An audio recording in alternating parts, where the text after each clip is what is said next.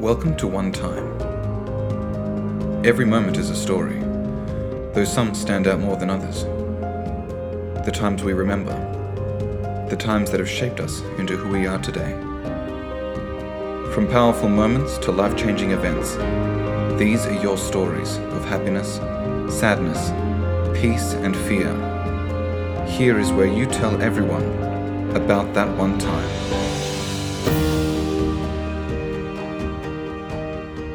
Today's story is titled Quiet and tells the sad tale of a person's journey through the passing of a loved one.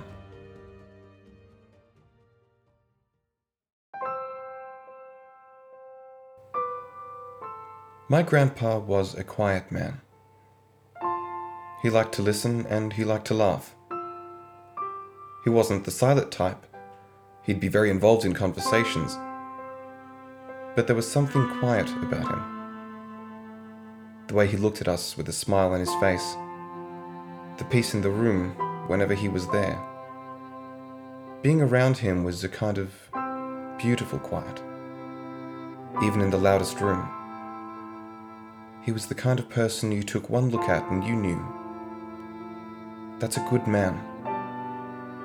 He has a kind soul. Growing up, Grandpa was my role model. He was who I wanted to be.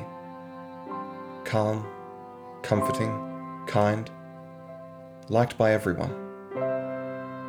It was him who taught me the foundation of what it meant to be a good man, and every effort I take in life is to become half the man he was. Grandpa was having the health issues you would expect from an older man, but he always pulled through. He was strong, and even when I was told to prepare for the worst, I never truly believed it. He always pulled through. And we would visit him to see that smile. The smile that would make the room quiet and bright. So when I got the call that he was in hospital again, it didn't strike me the way I wish it had. Grandpa will be fine, I thought. He always is.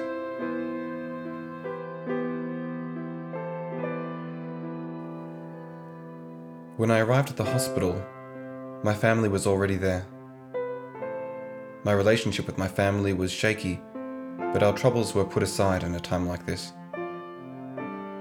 Grandpa was asleep in the bed, and my grandma was talking to my mum, moving around and keeping busy.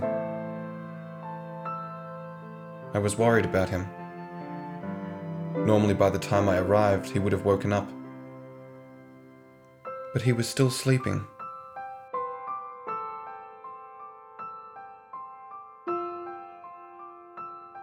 People were talking at regular volume and moving things around.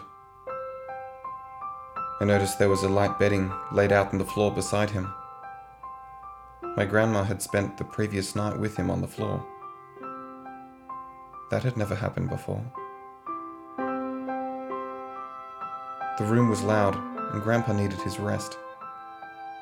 As gently as I could, not wanting to be rude, I hushed everyone. "Let's be careful not to wake Grandpa," I said. "He needs sleep." My grandma stopped and looked at my mum, who then looked at me. "He's not going to wake up," she said. "He's been put into an induced coma." I didn't understand what that meant. Why would they choose to do that? My mum continued. "It's so he can be comfortable until he passes." I didn't know what to do with myself. My mind was clashing between anger that I hadn't been told, left here thinking he was merely sleeping, and the disbelief that he would never reopen his eyes.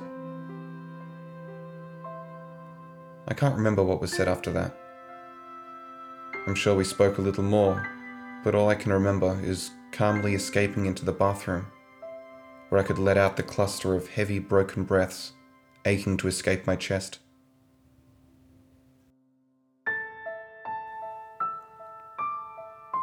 I was grieving, angry, shocked. devastated. But my pride stopped me from showing it in front of my family. Instead, I stood in the center of the bathroom, quietly streaming tears, whispering my thoughts aloud and forcing control over my breathing. I splashed my face with cold water and emerged from the bathroom, ignoring the worried looks from my mother. I took a seat and participated in what everyone was here for. Together with the family, I waited.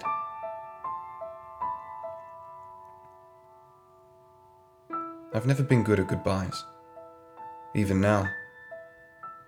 And this is the part of the story where I reveal one of my deepest regrets. There was no telling how long it would take for my grandpa to gently pass away, and each moment I sat there, I grew more and more uncomfortable. I'm a person who fixes things. I solve problems. To sit here and wait for an inevitable tragic result, to me, was pain. So I did something I truly wish I hadn't. I left. With the excuse of study, I left the hospital and I went home. Perhaps a part of me still felt it wasn't the end, and I would hear the usual good news that he was going to be okay. But it wasn't an expectation of good news that drove me to leave. It was denial, maybe even cowardice. And it cost me his last hour. From my empty home, I received the call, and I was picked up to be taken to the hospital. And there he was. I look back at that moment as one of the most significant single moments in my life. It was nothing like I had expected. Nothing like it seemed in the movies. Seeing someone you love so dearly lying there without breath, or movement, or future. Life here, reality itself, was empty. The room was full of people. They were hugging, crying, talking softly. Many people were hugging me, and I knew I was also crying. But here, right now, all of this, everyone and everything, was quiet. There was no sound. It was silence at an impossible spectrum. Aware there was sound around me, it was there and not there. Stolen from my world.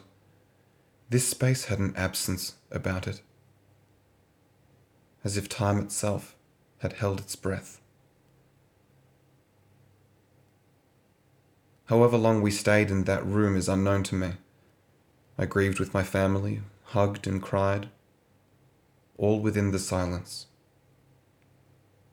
His watch was given to me, and I waited to be the last in the room, when I would leave a kiss on his forehead and whisper my love for him.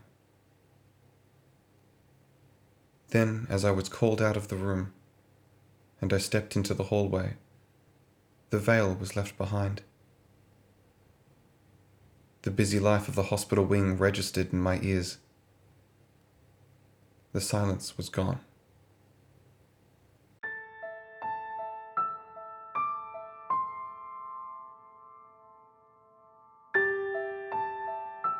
After parting with my family, I came to my girlfriend, who asked me if I was okay.